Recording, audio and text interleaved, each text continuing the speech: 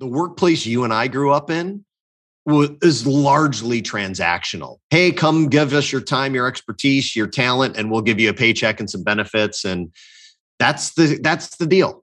And I think while there's still a transaction happening, what we're all looking for, or many of us, I should say, not all, what many of us are looking for because of the just volume of hours, weeks, months, years we spend at work, we're looking for something relational out of it. It can't just be a transaction. Because if you're more deeply connected, you're going to produce better work.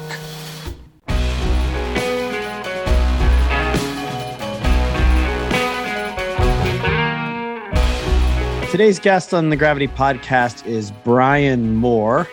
Brian is a really interesting guy. His career is really in a learning-based journey with an intense focus on people, purpose, values, culture, leadership. And today he's channeling all that experience and energy into helping organizations and teams build trust, connection, and belonging in the rapidly accelerating remote and distributed workplace through his new company, Anthem. Brian is a board member and president emeritus of the Arizona chapter of Conscious Capitalism, which we talk about a bunch today on the podcast. We share that passion for that organization and just the idea that capitalism can serve as a vehicle to really elevate everybody, that everybody, in fact, can win. Brian's a TEDx speaker, co-author of a book, Hiring on Purpose, How the Y Scout Method is Revolutioning the Search for Leaders. And you'll hear us talk about the role music plays in Brian's work at Anthem. You'll hear us talk about Brian's upbringing, including some fun challenges as a kid and his success in the swimming pool as a high school champion swimmer. And we'll tug on all the threads of Brian's life. And I hope you'll find it as interesting as I did. Brian, it's great to have you on. Thanks for taking some time. Great to be here. Thanks for having me, Brett. Yeah. So let's start at the beginning. I want to hear all about kind of your full life journey, starting with your early memories about life as a child, your family, your upbringing, your environment, where you're from, all that kind of fun stuff. All right. Well, so born and raised in Northwest Indiana, about a half hour south of Chicago. I used to tell everybody that I'm from Chicago, which inevitably led to, so where in Chicago? Which then I had to respond with some long drawn on answer that, I was actually born in Indiana, blah, blah, blah. But the town I was born in was about a half hour south of the city. So I had a lot of Chicago orbit, if you will. My father originally was from Haifa, Israel. Moved here when he was 17, met my mother in Gary, Indiana, and they married in 69, had me in 72. I'm the oldest of three boys and had really an unbelievable childhood. Had a really loving family, a very moderate, middle-class upbringing, and really started to find my way. I think, I've got a variety of memories, but the one that really stands out as kind of the pinnacle experience in my life was during my high school years. I was too small to play football. I wasn't very good at baseball. And I remember my freshman year of high school, during one of the very first PE classes, the swim coach took the entire class and we went into the pool, and it was just a practice that the swim coach had. His name's John Jepson. And he would have all the PE classes, do some laps just to see if there was any potential raw talent that was hiding that he had yet got his hands on.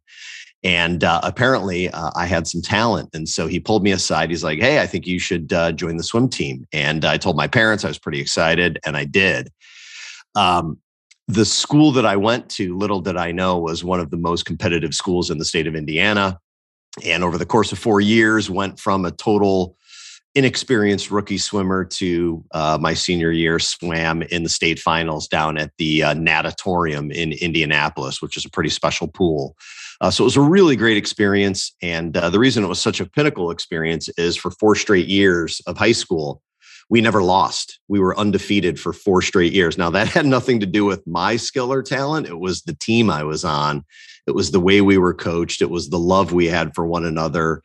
And just our understanding of what it meant to be on a high-performing team. And I didn't appreciate it nearly as much back then as I do today, but that was just truly, truly a special experience to never have walked back to the locker room on the losing end of a head-to-head swim meet against another school for 4 straight years. I mean, just really, really special. Yeah, pretty cool. Let me just kind of back up with you a little bit, and I definitely want to hear more about that experience in particular. You know, there's some themes that emerge in having done, this podcast for almost 3 years now.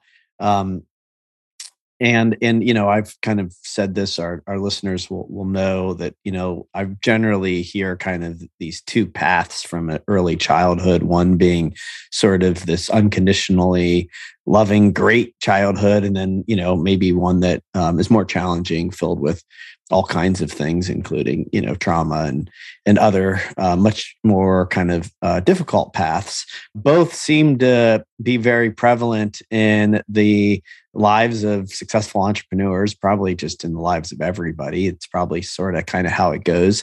But in your case, you described the childhood part as great and, kind of filled with, what sounded like a lot of support and love and fun and joy and whatever. And I just want to kind of like drill down on that a little bit more and have you talk a little bit more about that, kind of prior to you getting to the pool and having the success that you had.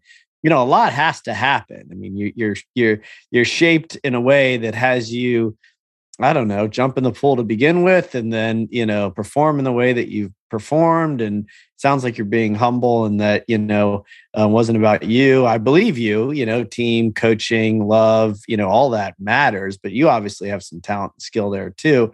So just kind of back up a little bit and talk to me about kind of what it was like for you as a kid. And really, really, so people can hear, the parents out there can hear, what it's like to raise a child or to be raised in an environment that you can look back on so, lovingly. I was really, really fortunate. My mom and dad, who are still together to this day, their anniversary's coming up. So 69. So this is going to be their 53rd wedding anniversary here on June 15th. I had just great role models. They expressed a tremendous amount of love for one another. And there was definitely something to the tightness of our community, being raised in a Jewish household and attending temple, multiple days a week and being in that community. I think I was just surrounded by people who were really there to take care of one another. And that extended into our home. I was encouraged. I was loved. I was disciplined at times. And my dad was not afraid to bust out one of his old fraternity paddles and use it on my behind if it was necessary, if I was getting into mischief. So that obviously kept me on the straight and narrow for the most part. And then having 2 younger brothers, I think there's certainly something to birth order and, I guess naturally gravitated into that older brother, leader, protector kind of role, if you will. And my memories are that they were always there. We had dinner virtually every night together. My mom stayed at home and took care of us. My dad went to work every day. He was home by 5:30. We'd have family dinner. We would do our homework and, we'd maybe watch some television, some Brady Bunch or whatever was on back then. And that was kind of life. It was a lather, rinse, repeat sort of thing, but it was routine. It was comfortable. There weren't many surprises. And, I'm trying to think what else I could share that would be really meaningful. Good. Yeah, it is meaningful. I think there's something about kind of the lather, rinse, repeat, the Brady Bunch, the home for dinner at 5:30, sort of the simplicity and kind of routine. And I think you said, comfort. I'm hearing safety and security and, things that I think are important for kids to feel and, sort of embody at a young age that, there's some semblance, there's some comfort, some security, there's some peace that, you kind of know how the day is going to go, and I could see how that could be very supportive. for a young person. And, I'm also sort of curious, you talked about, being the older brother and the birth order and kind of stepping into the leadership. And I want to just, obviously you are a leader, and you probably, can demonstrate that throughout your life in a lot of different ways. And we can talk about that as we go. But, I'm sort of kind of curious about how that, kind of felt at the time. Did you know that that was kind of your role? Was it just sort of assumed, implied? Did your parents tell you? Like, where does that kind of leadership piece start to come in for you as the older brother at that time? Yeah, I don't know. I'm sure there were mentions by both my mom and dad that as my brothers started to get a little bit older, that it was my responsibility to model sort of the right path, because whatever it is I was doing, they were likely to follow. And I think also at the same time, admittedly, for a short period of time, I was the only child. And then all of a sudden there was a second brother and then a third brother. And I think just to get airtime, I needed to be a bit more vocal, a bit more animated. And I think as time went on, I continued to just sort of step up and grab a little bit more of the spotlight that I once had all to myself. So whether I was doing that consciously or subconsciously, I'm not quite sure. But there was definitely an encouragement from my mom and dad to, be the good older brother, set the right path, and recognize that whatever it is I do, there's a likelihood that my brother Mike and my brother Jonathan were going to follow suit. So, but it didn't feel like whatever that pressure was didn't upset me or feel awkward in any way. I was a pretty good kid. I didn't get into too much trouble. Once I got into high school and swimming is a grueling sport, 3-a-day practices. It doesn't leave much time to, go behind the school, smoke cigarettes with the rebel kids, or get into drinking, at parties and things like that. I really I took it pretty seriously. So I think that helped a lot keep me on a pretty straight path. Mm-hmm. Good. Yeah. And let me also kind of follow back around. I mean, look, I think a lot of times these things are sort of just like as they are. It's not like it's some sort of massive like aha as a kid. I better be a leader, and then I'm going to be a leader my whole life. Like it just happens. And maybe it's as simple as birth order or simple, things that maybe you take on because you heard, your parents say one thing or another. I mean, it could be any number of reasons why you kind of emerge in that way. I mean, you could even sort of get spiritual about it and say, it's just kind of part of your, destiny or path in life to, be a leader. And that started as an older brother, who knows? But let me also kind of back up to the paddle thing, because it's sort of funny. I mean, the way that you describe it, you're like, yeah, my dad, I got these fraternity paddles out and, we'd keep us in line, and that, kept me on the straight and narrow. And it's like, yeah, well, today, if you paddled your kids, I mean, you'd probably go to jail, I mean, it's a different world, when you and I grew up. I mean, paddling was a thing. Spanking was a thing. And so, it was sort of, I don't know, it just kind of struck me that you described it sort of like, almost like lovingly, like, he was doing his job. He was keeping me in line, and it worked, I don't know. Not that I'm advocating for abuse of any kind. I mean, it's sort of kind of landed where it has, probably for, good reason. I mean, there's a lot of abuse that's just totally intolerable, but, the way that you described your father's discipline and parenting just struck me as sort of, I don't know, loving. And I wanted to hear your thoughts on that. It certainly didn't feel loving at the time. I can tell you that. I'm sure. Yeah. It was, I mean, it definitely struck the fear of God into us. Interestingly, though, I mean, to your point, when I look back on it, I don't know that I would have had it any other way. It was that ultimate sort of line that if we crossed it, any one of us, myself, Mike, or John, the paddle was coming out, and he was not shy to use it when he needed to. But it never, like, I don't know, it's just sort of this, you raise a great sort of point around how today that would be just completely, it's just shunned. I mean, we just can't do those things today, or at least the perception is we can't. My dad often will talk about it with us and say he really regrets doing that. And I think he feels really, really bad about it. And I'm like, Dad, listen, we all turned out all right. I think you were just doing what you thought was the right thing to do to keep us out of trouble, or to punish us when we did things that we knew were wrong, you knew were wrong. And that was your way of course correcting. And it worked.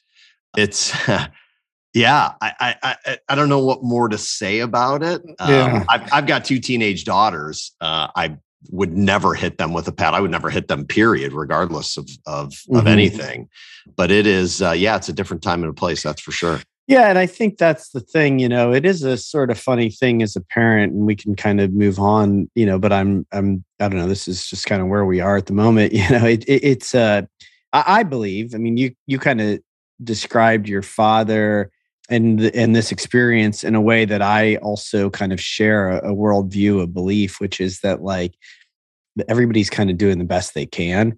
And most of the time, and not always, but, I kind of like to optimistically hold the belief that people mean well. Their intentions are not to like totally like, screw up their lives and other people's. I don't think people like set out to do that for the most part. I mean, there's some bad out there in the world, no doubt. But, as a parent, I think you do the best you can. You think you're doing the best you can. The world changes on you sometimes, and you learn, like your dad has, that like actually maybe you could have done different or better, but at the time you didn't know that. It's how you were raised. It's how you are. It's the level of consciousness that you're bringing to life and to parenting. I can tell you in my own experience as a parent, there's things I would do differently for sure from when my kids were younger. I'm a totally different father today than I was then. They would tell you that. We've talked about it. My wife would tell you that. I was raised in a certain way that I started to sort of model, and not really in a bad way. I mean, I caught it. It was part of my path as a parent. And so I think that's the thing. Like, it's a journey as a parent, and you might screw up. And again, no room for abuse, period. Just period. But, I don't know. I just thought there was something worth kind of tugging on there. Yeah, no, it is something that has come up from time to time with my dad because of his recollection and just, I guess, some level of regret for having, hit his 3 boys with a really thick wooden paddle pretty ferociously at times. But at the end of the day, the worst thing that happened is we would cry a bit and couldn't sit down for about an hour or 2. And then it all went away. So, and we turned out all right. So, yeah. And I'm just wondering, one last thing on this, what it was like for you to kind of hear that your dad, kind of acknowledged that maybe he shouldn't have done that, and that he had some remorse and regret over that. I mean, I think that can be a powerful thing by itself to kind of say, hey, the guy at least owned up to it and feels bad about it. And, and I mean, I'm going to come back and just, highlight the fact that, you described your parents as, amazing, and your childhood is amazing. So this is just one piece of a much larger, amazing puzzle. Yeah. I think him bringing it back up when he does is simply a reinforcing statement of that belief that I had a really, really lucky childhood. That there was a tremendous amount of love in the house, and there's nothing that my mom and dad wouldn't do for myself or my brothers. And the fact that he kind of owns up to it and maybe has some level of regret or wishes that he could have handled things differently is, to me, just symbolic of that depth of love that they have for us to this day. So, yeah, I'm so lucky to have the parents that I do. Really am, and the brothers that I do. We had a great family, and still do. Wonderful. And so let's jump back in the pool, right?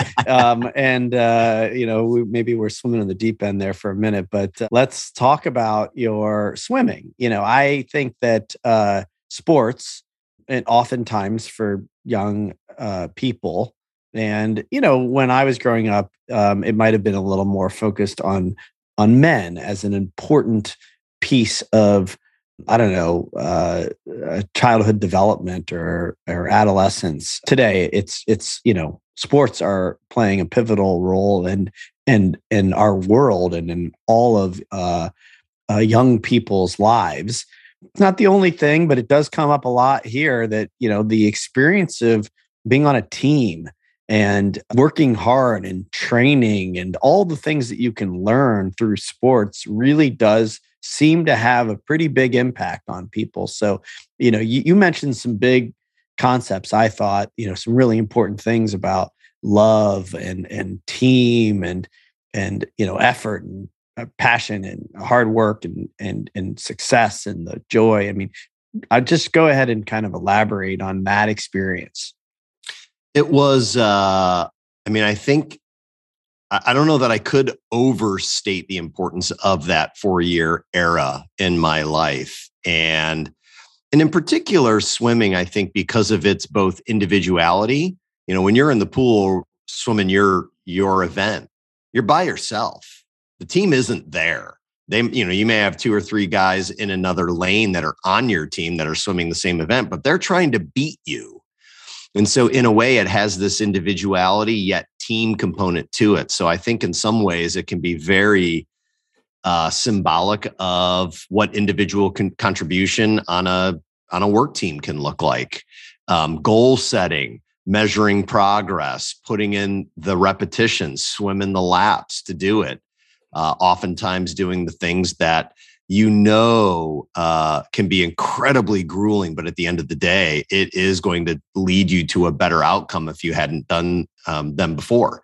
And then the camaraderie that emerged from being with a group of individuals who are going through that same grueling experience. And I use grueling because it really was. I mean, where I grew up in Northwest Indiana, particularly in the winter times, it could be pretty brutally cold. I mean, we're talking below zero with the wind chill, getting some lake effect winds and snow off of Lake Michigan.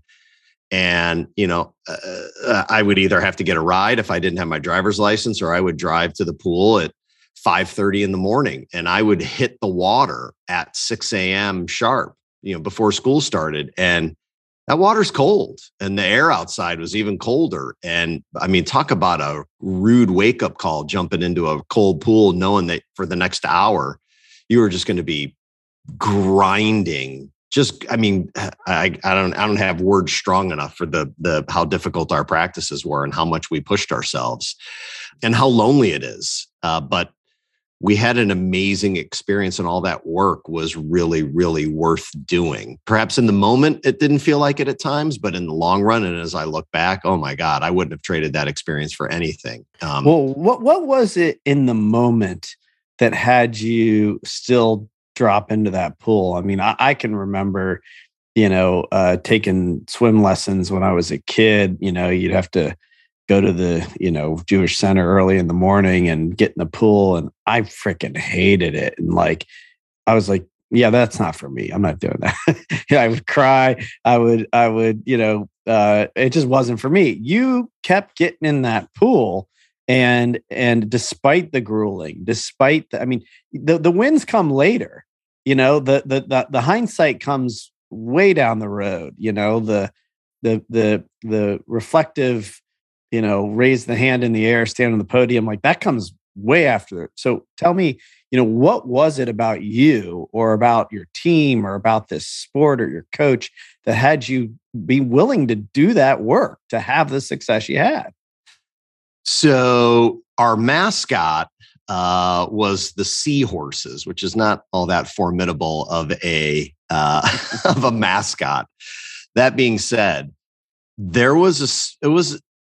it was such an honor to be a part of the Munster Seahorses. I remember walking into the pool and decorating the wall. I mean, it is just this massive, like 50-foot high wall. I mean, you can imagine a big indoor pool at any school. And the wall was just decorated with the leaderboard of every single event, whether it was the relays or the backstroke, the breaststroke, the butterfly, the freestyle, all the different events. And by years, it had like who was best. And so we were just sort of, we were engulfed in this sort of historical record of who all these amazing athletes were year by year. And I had this experience that I was really a part of something so much bigger than just me. And I remember before every single meet, whether it was a home or an away meet, before the team would come out, we would pound on the door. I mean, we would raise holy hell pounding on this door. And when we busted the door open and we would march into the pool area to, for the beginning of the meet itself, we had a chant, and it was Seahorse Country, no matter if it was at our home pool or in an away pool. And it was just, I still get chills thinking about how proud we all were to be screaming that chant as we walked in. It was this unified feeling that we've put in the work, and this is our world right now, and you're about to lose. And it was just this, maybe some of it was the adolescent energy of being, teenage boys. And we were constantly listening to, Metallica and Anthrax and Slayer and this really heavy driving hard rock metal. So we had all of that testosterone filled energy going. But I knew that I was just part of something that was bigger than me. And it felt really good to be involved in a community and a brotherhood of something that was just powerful and was all about winning. And I really loved it. There were times that were, again, the practices were grueling, but I loved it. I really did. Great. Yeah. So let's move forward and talk about kind of then what, you have this pretty awesome, childhood, this incredible, high level team experience. You start to move on with your life. Do you swim in college, or what? Where do you go from here? Yeah, I got pretty burnt out by my senior year, and I wasn't good enough to swim in college, or at least not in any of the Indiana state schools. I ended up going to Indiana University, and I was good, but I wasn't great. And so an NCAA career was not going to happen for me. When I went to college, to say the wheels fell off the bus might be an understatement. All of that discipline and focus that I had, that swimming created guardrails for me. When they evaporated, so did my sense of discipline and structure. And so I kind of got after it in college for the first year and a half, which led me to not doing very well grade-wise. And my mom and dad, who were just, again, amazing and paid for my college, decided that they weren't going to allow me to waste any of their money delivering the kind of grades that I was delivering, because it was far below my capability. And so they pulled me back home. I went to the Indiana University Extension campus, which was not all that far from where I grew up, worked a full-time job in a restaurant as a server. And unless and until I was able to get my grades back up to a minimum of B's across the board, they were not going to send me back to Bloomington to enjoy the rest of my collegiate career. So they were serious about it, and I was really serious about getting back there. So despite a bit of a stumble, I was able to course correct, get my grades back up, got all A's actually when I was at home. And then was able to finish out my junior and senior year down at Indiana. So that was, there's a lot of stories in that college career. Happy to go into them, but I don't know if we're at an R-rated show here. I don't know where we're at. Oh, well, it's all, it's all on the table. So, if there's anything important there you want to share, but I think, the message that I'm hearing, which I think is actually really good for people to hear, is that, you had some guardrails, that were really built into the sport, maybe not even knowing it. You're just kind of doing your thing, right? You're working hard, you're on this team, you're having fun, you feel the spirit, you feel the energy and excitement, and not even realizing that there's some, kind of time limitations, and your focus has to be so drilled in that you don't even know what else is out there. And then when that goes away, it all becomes an option, and it can be too much for people. I mean, I started to, get into trouble in high school, maybe because I didn't really have those same kind of guardrails. I was a tennis player, but very different sort of, fitness that's required and commitment that's required. And maybe actually I would have been a better player had I had a greater commitment. But, when I got to college, it wasn't unfamiliar parties and, whatever else. Like I'd been doing that, for the last few years anyway. So, and I would see friends of mine that didn't, that were pretty straight and, not into anything in high school. And then they get to college and the wheels would come off, and it was pretty drastic and obvious. So, I think that's sort of an important thing for people to know and hear. Like, it happens. You got to kind of find some balance in there, right? Like, there can be room for all of it. And by the way, when it does happen, wheels really do come off. You can course correct. You probably need some truth tellers. You probably need some people around you to kind of nudge you at a minimum, right? And or if not, you're going to have to figure that out on your own. But you can course correct. It sounds like that's what you did. Yeah, I mean, I definitely had help. The external forces of Tom and Nancy Mohr reeling me back in and bringing me home and making me get a job and get my grades up. I mean, thank God they were there to help me course correct. I mean, that I was just kept in such partly by choice in swimming, was such a cocoon, really just insulated from the outer world and any of the shenanigans that might have happened at weekend parties or whatnot. And, going to college, is just an expression of freedom to begin with, whether or not you're going to stay on the tracks or not. So just that freedom, plus then not having the discipline of the morning, the afternoon, the evening practices, and finding so much more time, and then the choice of whether or not to go to class after a night of partying, like just all of that expressiveness and choice, being able to choose and, not choosing wisely, led me down a path that was not optimal, and course corrected, and it turned out okay. But it was a pretty fascinating little chapter and diversion in life there for about a year.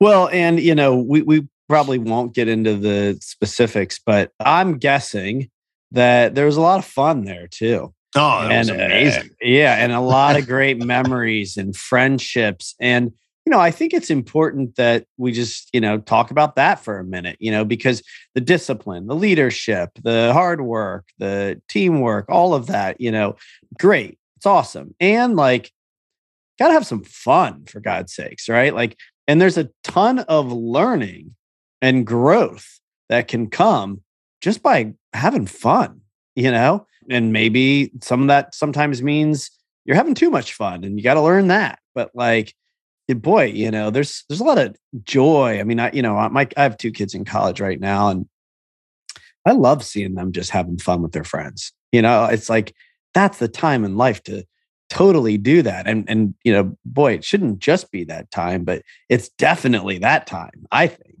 Yeah, I'm with you. No, the friendships that were made, the experiences that I had, the memories, at the end of the day, at least as I've taken a few more laps around life's track now, the memories are what really, it's the thing that I cherish most, are these experiences and these memories. I keep in touch with a lot of the individuals that I went to school with. It may not be super often, but no matter how much distance may happen between the last conversation, we pick up right where we left off, and we still feel like we were, 20, 21 years old and having those experiences, even though we're now in our 50s. It still feels it still feels, like we're kids. Yeah, and I love it. Yeah. It's nice. Okay, so I want to make sure we save some time to talk about what you're up to now, but connect the dots. You get out of college and talk about your career and kind of what leads you to the work that you're doing today. So I'll fly through it as fast as I can. When I graduated, had no idea what I wanted to be when I grew up. Thankfully, I had some very helpful family members, made some connections for me. I started in the financial services space. I was working for Bank One when Bank One was still around back in the mid 90s. Did that for about 5-6 years. I did well, but I just didn't enjoy it. It wasn't fulfilling. And I have to just interrupt you for a second because I work for Bank One Capital in the capital markets group. So I always laugh when there's a Bank One alumni. Nice. And, because, most people don't even know what Bank One is. But I also did not like working in banking at all. So we have that in common too. But back to you. I love it. What's interesting about the Bank One thing is at the very tail end of my banking career, I went on a blind date. I met the woman that I ended up marrying. We've been married for 23 years. And I wanted to get the hell out of the Midwest. I just wanted to see a different part of the country. I had convinced her that after she finished law school that she would move if I moved. And Bank One had two really big geographic presences. One was in Columbus and the other was in Phoenix. And I ended up moving out to Phoenix. And that's what got me out here and have been here since 1997. John McCoy, who grew up in the neighborhood that he lived in and knew his kids. And so that's Columbus part. And then I think they spent some time in Phoenix, and that's how the Phoenix thing emerged. But I might be wrong about that. They maybe bought a bank or something. I can't remember exactly, but I remember those two cities being a huge part of the Bank One portfolio. Probably still are to this day. Yeah. So moved out here, and then my wife, being as supportive as she is, saw that I was coming home pretty much daily, just not feeling fulfilled, satisfied, despite the money being decent. She's like, well, why don't you just sort of control alt delete your career? You're early enough in it. You can start over. And so I did, and was really, really fortunate to have landed as one of the first 4 employees at a job board that was headquartered here in the Phoenix area. And this was early 2000, April of 2000 to be exact. And started to get a taste of what it was like to be part of an entrepreneurial organization, and especially one that was leveraging technology to really create a level of disruption in what up to that point had been the newspapers owning the employment classified market. If you wanted a job, you'd look in the Sunday paper. And if you needed to hire people, you'd run an ad in the Sunday paper. And so you had sites like Headhunter and Monster and Hot Jobs that were really disrupting that space at a national and global level. And the company that I had joined was focusing on doing the exact same thing, but localizing it, believing that employment was inherently a local activity, not a national or global one.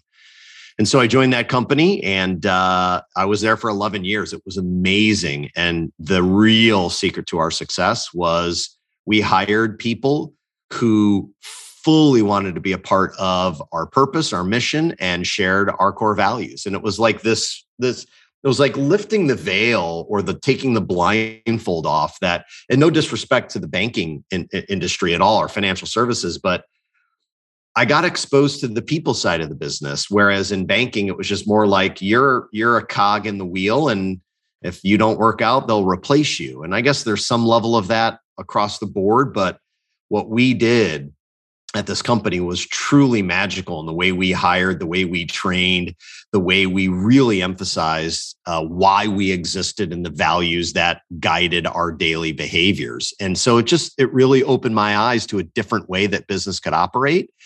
And since that time, it has been without a doubt the turning point of my mindset of what I've chosen to pursue, that this notion that if your heart is in it, you're going to be a much, much better performer in whatever it is you do. Mm-hmm. And I'm grateful for that experience, which has led me down the path that I'm at today. And there's been a variety of twists and turns, but recognizing that the system of capitalism, despite some of its faults and the shadows that it can cast, it's a really, really great system. And we've got to continue to elevate how our leaders lead this system, and recognizing that, this short-term shareholder only mindset is one that has gotten us to where we're at, but we need to evolve into a long-term stakeholder centric way of making decisions so that we can benefit everyone, not just a few, with the system. And so everything that I do is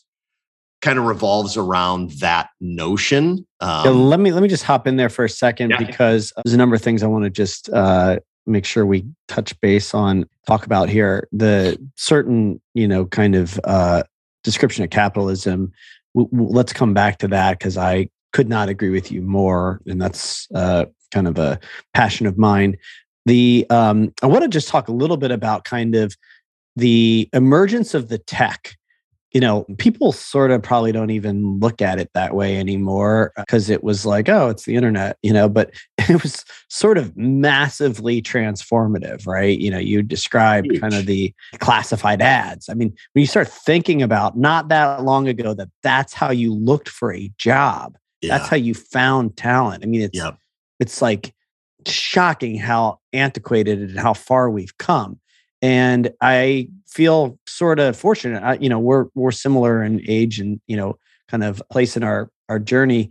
And, I was at a bank when all that was happening, and seeing this, this .com bubble thing emerge. I mean, it was wild in hindsight, especially. We're sort of seeing that again now. There's a whole nother, Web3 thing happening.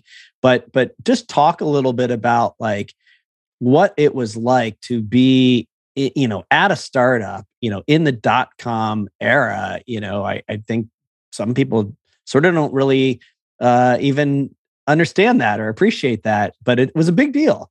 It was a huge deal. And I don't even know that I appreciated it to the level that I can today, as you even tee up the question and wanting to pull on that thread a bit. I mean, oh my God, to be a part of something so transformative, to your point, where, I mean, just looking at the pure economics of it.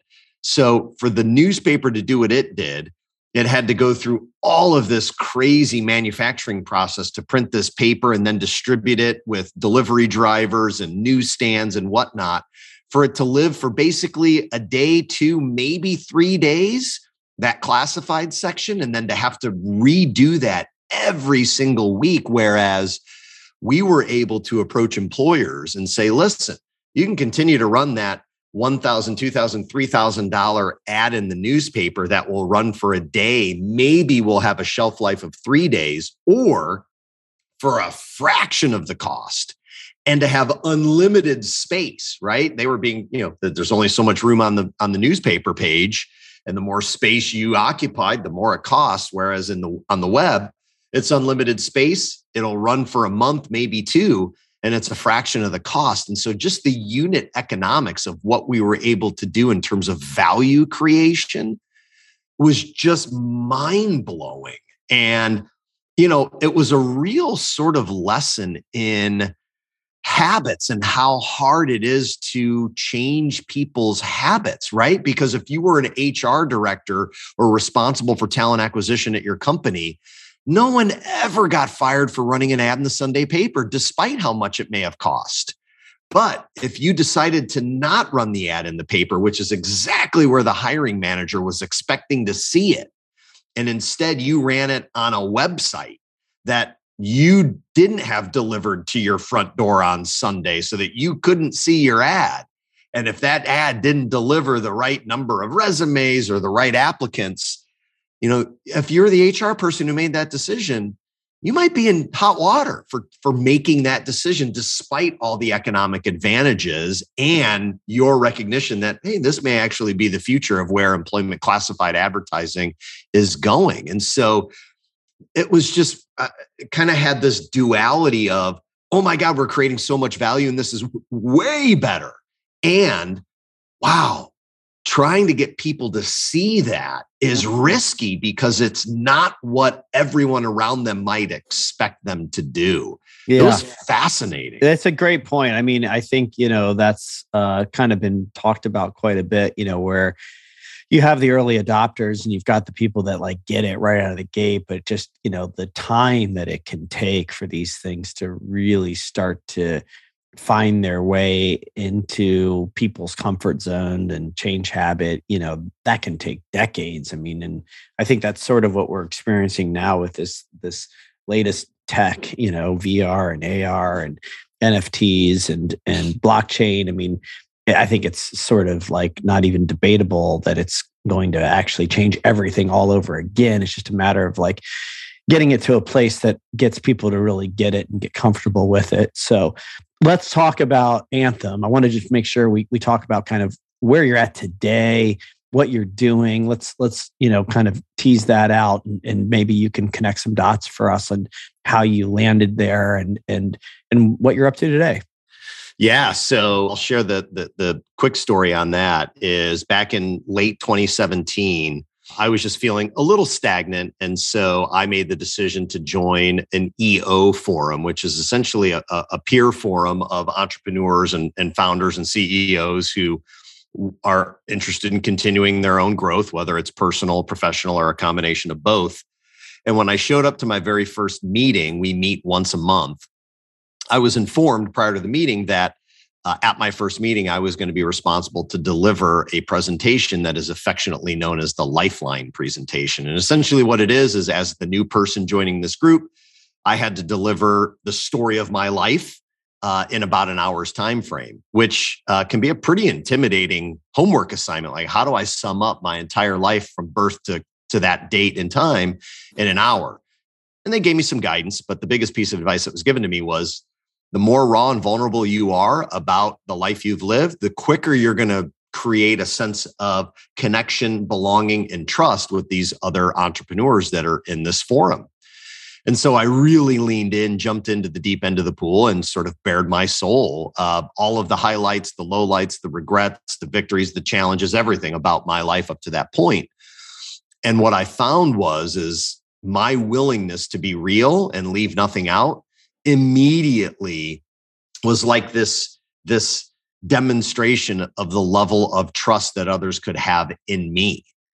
And in the months that followed at our monthly meetings, one of the other gentlemen who had joined prior to me, West Point grad, military guy, engineer, very introverted, he came up to me as he learned about now my professional background in addition to my life story. He's like, do you ever think this Lifeline experience is something that could be kind of stripped down a little bit and then brought to corporate America? Here's groups of people that show up to be on a team every day. They see each other 5 days a week, 8 hours a day, and they don't come anywhere close to reaching this level of trust with their teammates. And all the data that he was sharing with me that I've seen is like, the higher the degree of trust, the better the performance of the team. So why don't we do that in the workplace?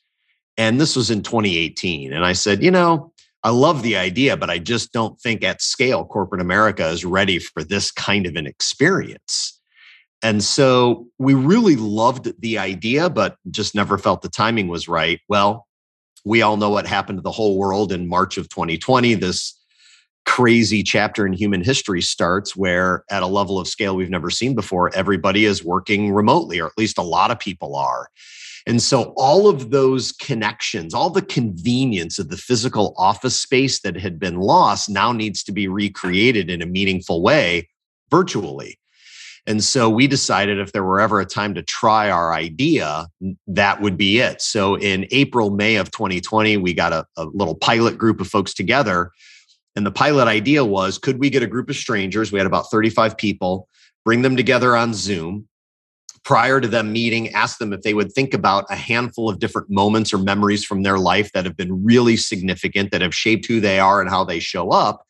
And in addition to cataloging those stories, 5 of them, would they also be kind enough to choose a song that represents each of those moments? So in a sense, building this mini soundtrack to their life. And our idea was that if we're going to bring people together, total strangers, there are going to be some folks who are not going to want to share moments or memories from their life with people that they haven't met. But as a way to potentially grease the skids a bit, we believe that music is a universal language that everybody can relate to. And so would music create a bit of an on-ramp for even the most shy or reserved folks to share a little bit more about their life story with people that they haven't met? And so we ran this experiment. That was the seed of the idea.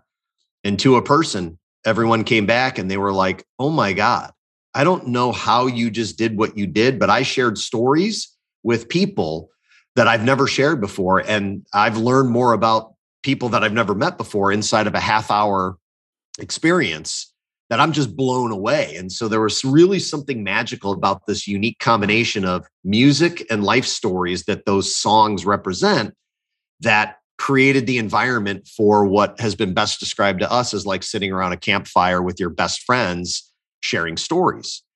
And that's what led us to Anthem, is this notion that, I mean, underpinning all of it, Brett, is the workplace you and I grew up in is largely transactional. Hey, come give us your time, your expertise, your talent, and we'll give you a paycheck and some benefits. And that's the deal. And I think while there's still a transaction happening, what we're all looking for, or many of us, I should say, not all, what many of us are looking for because of the just volume of hours, weeks, months, years we spend at work, we're looking for something relational out of it. It can't just be a transaction. And so because the leaders, by and large, who are running organizations today grew up in the same way you and I did, they don't know how to do relational at scale because it was never something that was part of their experience. And so layer that and couple it with this massive experiment that I think we're still in, where a lot of companies are going remote first with geographically distributed teams. And you've got teammates that have been hired over the past couple of years who've never met their boss and have never met their teammates in person. They show up every day, just like you and I are right now, on a video screen.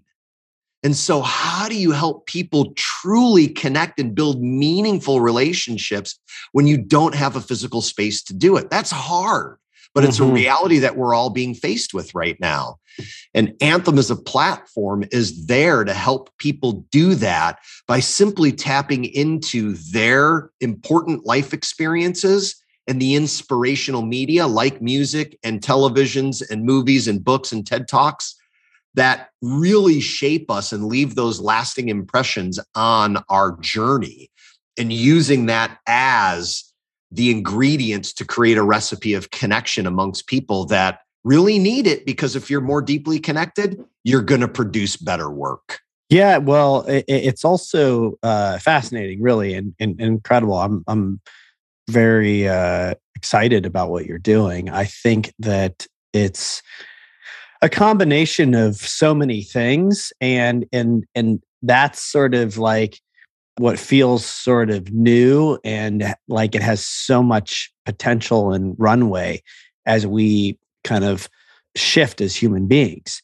You know, the music piece in particular, and we've seen things like Endel, and I mean, I just listen to music every morning when I journal or when you exercise. I mean, we know the power of the arts, right? We know the inspiration of sound and music, and composed lyrics, right? I mean, you think about you guys getting hyped as you walked into the meet, right? Like there's some chant, there's some sound, there's some energy, right? And you're tapping into that part of the body, the brain that maybe a lot of people need to tap into to be able to express themselves. So there's that piece, which I think is awesome. And then there's just the kind of connectedness piece, right? There's the reflective piece. There's the, this podcast is sort of like a mini lifeline, right? Like we're talking about the parts of our lives that shape us, and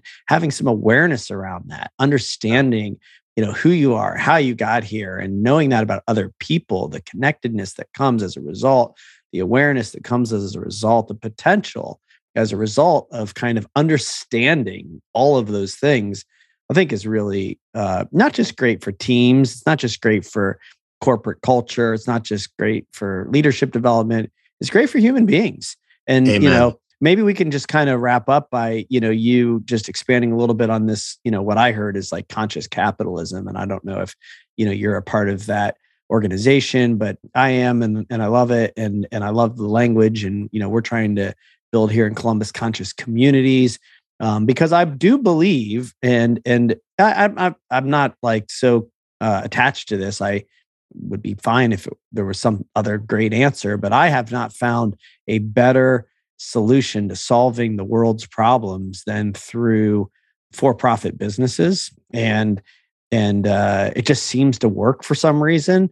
But the focus, like you said, has to be on everybody winning and everybody growing and helping and supporting each other as we try to collectively solve problems. And that sounds exactly like what you're doing. There's a product that is helping human beings. It's helping organizations. It's hopefully helping organizations that are solving the problems that we need to solve as human beings. So anyway, maybe you want to just kind of wrap up on thoughts about capitalism or anything else that you want to share that we didn't highlight, as we start to run out of time and wrap up. Yeah. I mean, so yes, conscious capitalism is very near and dear to my heart. I read Raj and John's book right when it came out. I think it was the end of 12 or beginning of 13. And it was, kind of one of those eureka moments for me that was like, oh my God, this is exactly like what I feel. And it's been put into words. That moment is probably right up there with, my joining the job board that I did as a really powerful turning point for me, or an accelerant of sorts, where I got super involved. I was on the board of Conscious Capitalism with some amazing individuals for about 6 years, and just have built some incredible friendships, have been part of the Arizona chapter here for a number of years. And yeah, I share your same belief that, business, because of all of its power, its value creation, this voluntary exchange that, as a business, you will be successful if you're actually delivering value and solving a problem that people are willing to pay you for. And if not, well, then the market will tell you and you won't exist anymore. It's a very fair system. That I think the challenge we've gotten into is some of the ways businesses are being led, particularly on the finance side, and how Wall Street has created this quarterly short-term mindset is just, forced leaders, many of them, to make decisions and pull levers that are great for the short term, but really bad for the long term. And, we need a lot more courage and a lot more long-term thinking in leadership to really maximize what capitalism as a system can do. And what bums me out, and I'm sure you've seen the same thing, is that people immediately, if they don't understand it, will throw capitalism out and not recognize that it's a really great system. It's the few bad actors that we should be throwing out, not the system itself. Yeah. And I wish we could help people really understand that. I understand why people have the views that they do, but it's unfortunate because it's not the system, it's some of the actors.